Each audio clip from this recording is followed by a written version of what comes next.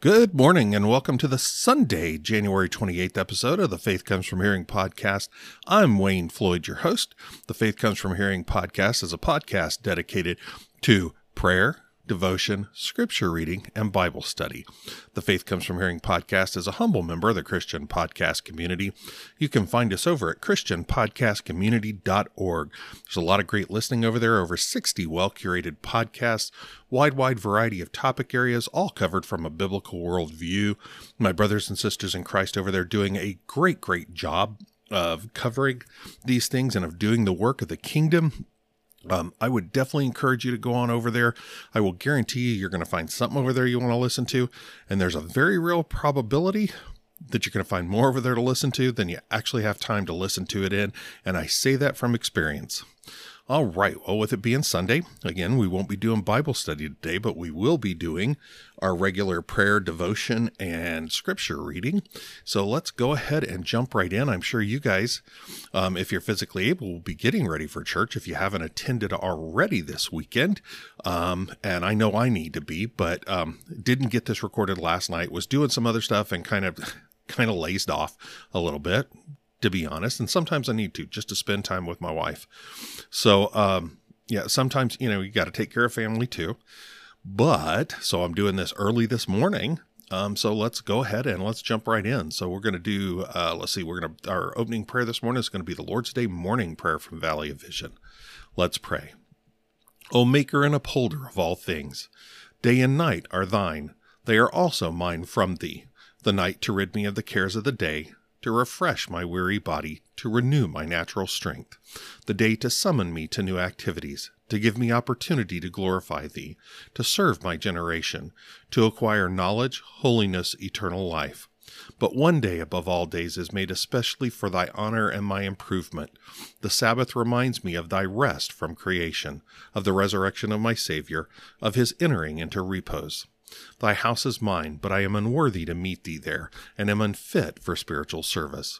When I enter it, I come before thee as a sinner, condemned by conscience and thy word. For I am still in the body and in the wilderness, ignorant, weak, in danger, and in need of thine aid. But encouraged by thy all-sufficient grace, let me go to thy house with a lively hope of meeting thee, knowing that there thou wilt come to me and give me peace. My soul is drawn out to thee in longing desires, for thy presence in the sanctuary at the table, where all are entertained on a feast of good things. Let me, before the broken elements, emblems of thy dying love, cry to thee with broken heart for grace and forgiveness. I long for that blissful communion of thy people, in thy eternal house, in the perfect kingdom.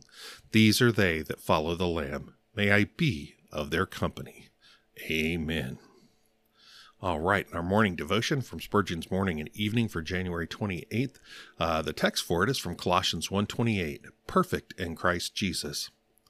Do you not feel in your own soul that perfection is not in you? Does not every day teach you that?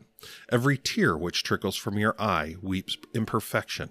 Every harsh word which proceeds from your lip, mutters imperfection. You have too frequently had a view of your own heart to dream for a moment of any perfection in yourself. But amidst this sad consciousness of imperfection, here is comfort for you. You are perfect in Christ Jesus. In God's sight, you are complete in him. Even now you are accepted in the Beloved. But there is a second perfection yet to be realized, which is sure to all the seed. Is it not delightful to look forward to the time when every stain of sin shall be removed from the believer, and he shall be presented faultless before the throne, without spot or wrinkle or any such thing? The church of Christ then will be so pure that not even the eye of omniscience will see a spot or blemish in her. So holy and so glorious, that heart did not go beyond the truth when he said, "With my Savior's garments on, holy as the Holy One." Then shall we know and taste and feel the happiness of this vast but short sentence, complete in Christ. Not till then shall we fully comprehend the heights and depths of the salvation of Jesus. Doth not thy heart leap for joy at the thought of it? Black as thou art, thou shalt be white one day. Filthy as thou art, thou shalt be clean. Oh, it is a marvelous salvation, this. Christ takes a worm and transforms it into an angel. Christ takes a black and deformed thing and makes it clean and matchless in his glory, peerless in his beauty, and fit to be the companion of seraphs. O my soul, stand and admire this blessed truth of perfection in Christ. All right. Now to our scripture reading, and hang on a minute, I need a little bit of coffee here.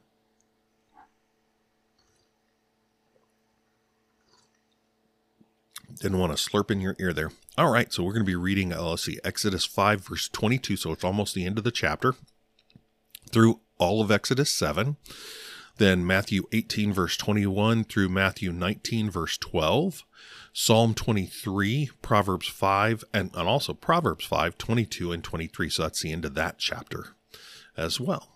So, Exodus 5:22. Hear the word of the Lord. Then Moses returned to Yahweh and said, O Lord, why have you brought harm to this people? Why did you ever send me?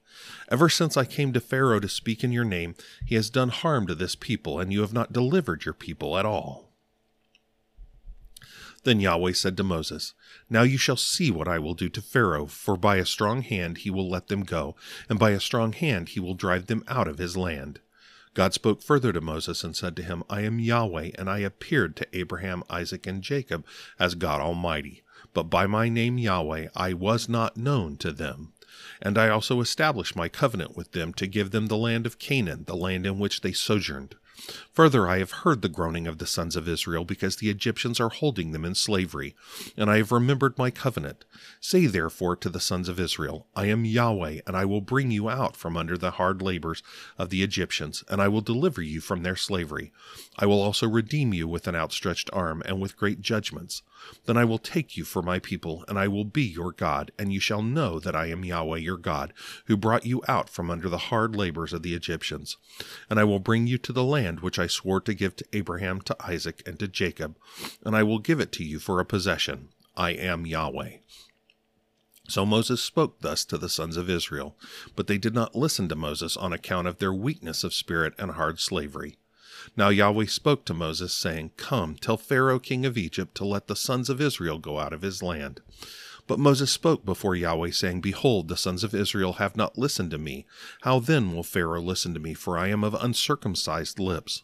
Then Yahweh spoke to Moses and to Aaron, and gave them a command for the sons of Israel, and for Pharaoh king of Egypt, to bring the sons of Israel out of the land of Egypt. These are the heads of their fathers' households. The sons of Reuben, Israel's firstborn, Hanok and Pelu, Hezron and Carmi. These are the families of Reuben. The sons of Simeon, Jemuel and Jamin and Ohad and Jachin and Zohar and Shaul, the son of a Canaanite woman. These are the families of Simeon. These are the names of the sons of Levi according to their generations, Gershon and Kohath and Merari. And the years of Levi's life were 137 years. The sons of Gershon, Libni and Shimei, according to their families. The sons of Kohath, Amram and Ishar, and Hebron and Uzziel, and the years of Kohath's life were 133 years. The sons of Merari, Mali and Mushi. These are the families of the Levites according to their generations.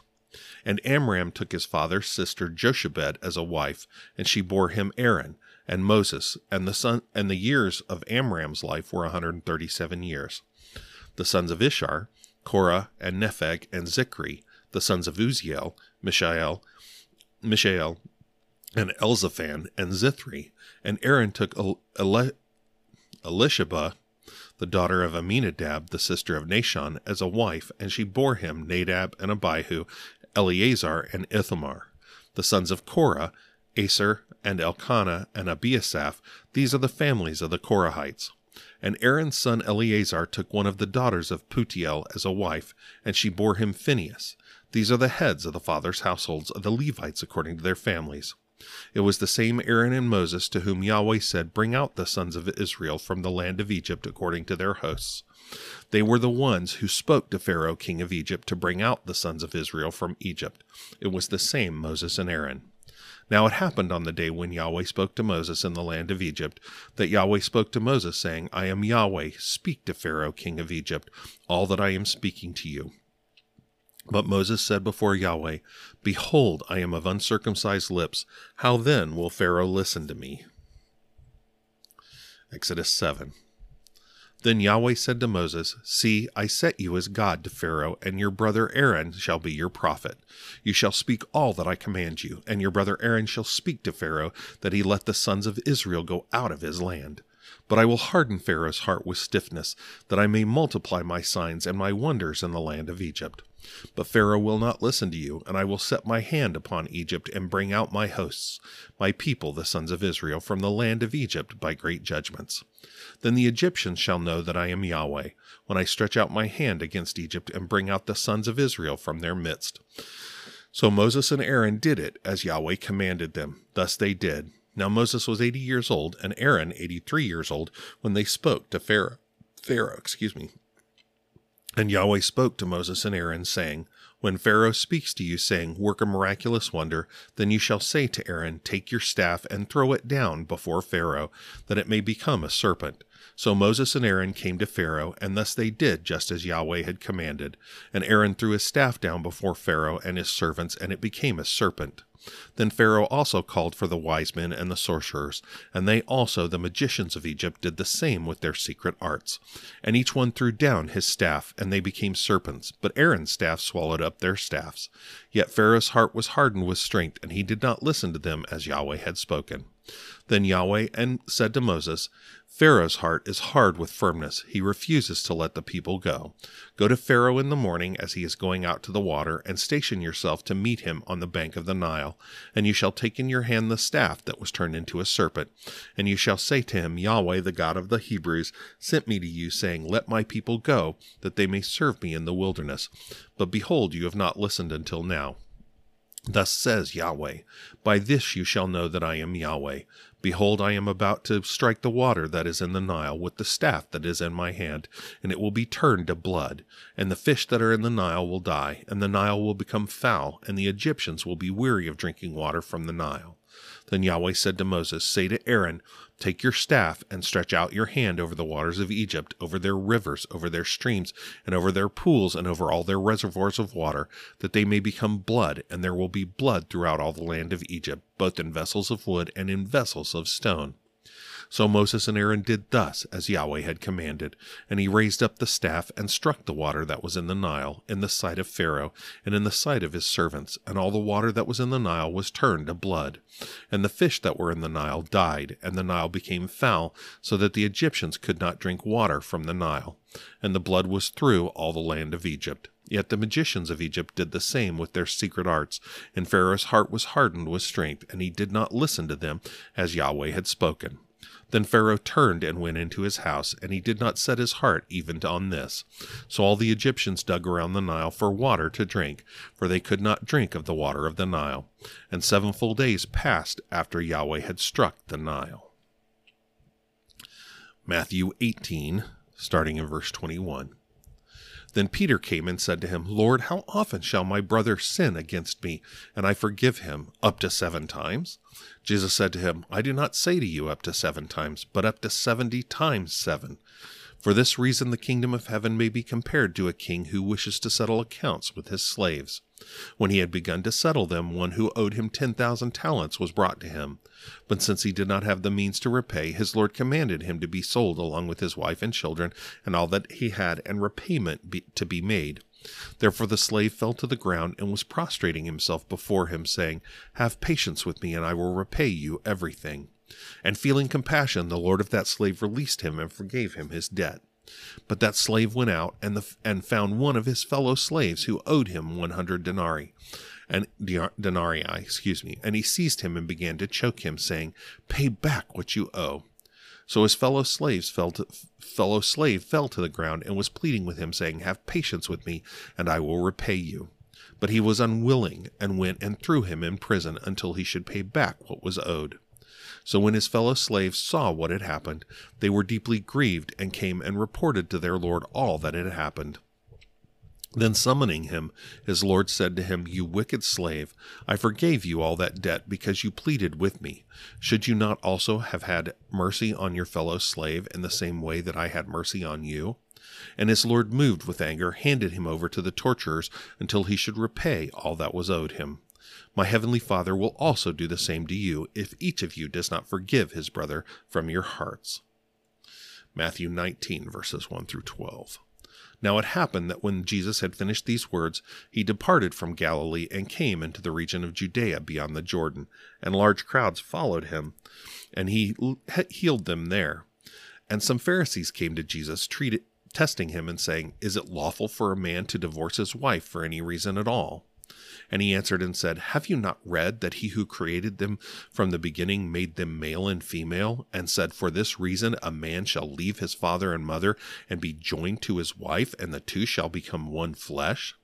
So they are no longer two, but one flesh. What therefore God has joined together, let no man separate." They said to him, "Why then did Moses command to give her a certificate of divorce and send her away?" He said to them, "Because of your hardness of heart, Moses permitted you to divorce your wives. But from the beginning it has not been this way. And I say to you, whoever divorces his wife except for sexual immorality and marries another woman commits adultery." The disciples said to him, "If the relationship of the man with his wife is like this, it is better not to marry." But he said to them, "Not all men can accept this statement, but only those to whom it has been given. For there are eunuchs who were born that way from their mother's womb, and there are eunuchs who were made eunuchs by men, and there are also eunuchs who made themselves eunuchs for the sake of the kingdom of heaven. He who is able to accept this, let him accept it." Psalm 23, a psalm of David. Yahweh is my shepherd, I shall not want. He makes me lie down in green pastures. He leads me beside quiet waters. He restores my soul. He guides me in the paths of righteousness for his name's sake. Even though I walk through the valley of the shadow of death, I fear no evil, for you are with me. Your rod and your staff, they comfort me. You prepare a table before me in the presence of my enemies. You have anointed my head with oil. My cup overflows. Surely goodness and loving kindness will pursue me all the days of my life, and I will dwell in the house of Yahweh forever. And finally, Proverbs 5, verses 22 and 23. His own iniquities will capture him who is the wicked one, and with the cords of his sin he will be held fast. He will die for lack of discipline, and in the abundance of his folly he will stumble in intoxication. All right, that is our reading for the day. And our closing devotion here, again, is from Glorifying God, a book by Thomas Watson. And let's see, sorry, it's kind of early morning here, and the pages for this are not white pages. They're a colored page, and it's supposed to be decorative, and it's very, very nice, but it can be hard to read. Give me just a second. All right. I have a way to read this. And sorry for this. I thought I'd be able to. I did yesterday, but of course it was a little later in the day and I had more light coming in from outside, which helps to light this room up. This room does not have an overhead light in it. So sometimes trying to read in here can be a little tough. My wife one time did a Bible study in here, and we actually had to bring certain lamps down from other parts of the house so her ladies could actually see what they were studying. Oh, that's much better. Okay, so here we go. This is the January 28th devotion from Glorifying God by Thomas Watson, and this says the title for it is Glorify God in Suffering, and the text is Philippians 1:29. For to you it has been granted for Christ's sake not only to believe in him, but also to suffer for his sake. We glorify God by seeking to convert others and so make them instruments of glorifying God. We should be diamonds and lodestones, diamonds for the beautiful luster of grace and lodestones for attractive virtue in drawing others to Christ. We glorify God in a high degree when we suffer for God and seal the gospel with our blood. When thou shalt be old, another shall gird thee and carry thee whither thou wouldest not. This spake Jesus, signifying by what death Peter should glorify God. That's in John 21, verses 18 and 19. God's glory shines in the ashes of his martyrs. Isaiah was sawn asunder, Paul beheaded, Luke hanged on an olive tree. Thus did they, by their death, glorify God. The sufferings of primitive saints honored God and made the gospel famous in the world. The glory of Christ's kingdom does not stand in worldly pomp and grandeur as other kings, but it is seen in the cheerful sufferings of his people. The saints of old loved not their lives to death, Revelation 12:11. They embraced torments as so many crowns. God grant we may thus glorify him if he calls us to it. Many pray, let this cup pass away, but few, thy will be done. Wow. Yeah, that kind of lays that out. What we should be praying is, Lord, is that thy will be done. As Jesus was praying, even in the Garden of Gethsemane, even as he knew that he was about to be beaten to where he was unrecognizable, scourged, whipped, to the point where the bones in his back showed through, maligned, reviled, and then crucified. So, but his prayer before that was, thy will be done, knowing that that was what was coming. And even on the cross, then, they know not what they do. So, all right. Well, that was our reading for today. Thank you for spending this time with me. Again, I hope you're getting ready to go. If you haven't already worshiped with the saints this weekend, I hope you're getting ready for it this morning. If for some reason you're physically unable to, please join us. We will be live streaming on Facebook at Vail Valley Baptist Church, and on Twitter or X or whatever you want to call it at VVB Church. So please join us. We'll be streaming at 12:30 p.m. Eastern Standard Time. Let's see, Pastor Jay is in going through John, in Matthew chapter 13. So it should be a wonderful, wonderful message. Very much looking forward to it. I would also say to you, if you did not hear last week's message, you need to go back and find it. I haven't yet gotten to the point where I'm going to grab I do have the audio where I'm going to post the audio here on the podcast, but I'm looking to post the audio of his sermon here on the podcast as well as a special episode, because it's that important to hear. And once I get it up here, I want y'all to take it and spread it far and wide. It's a message that we all need to hear, that we as Christians need to hear in this world today. All right. So again, if you can't physically worship with the saints this weekend, please join us on our live stream. All right. Well, I hope you have yourself a wonderful day.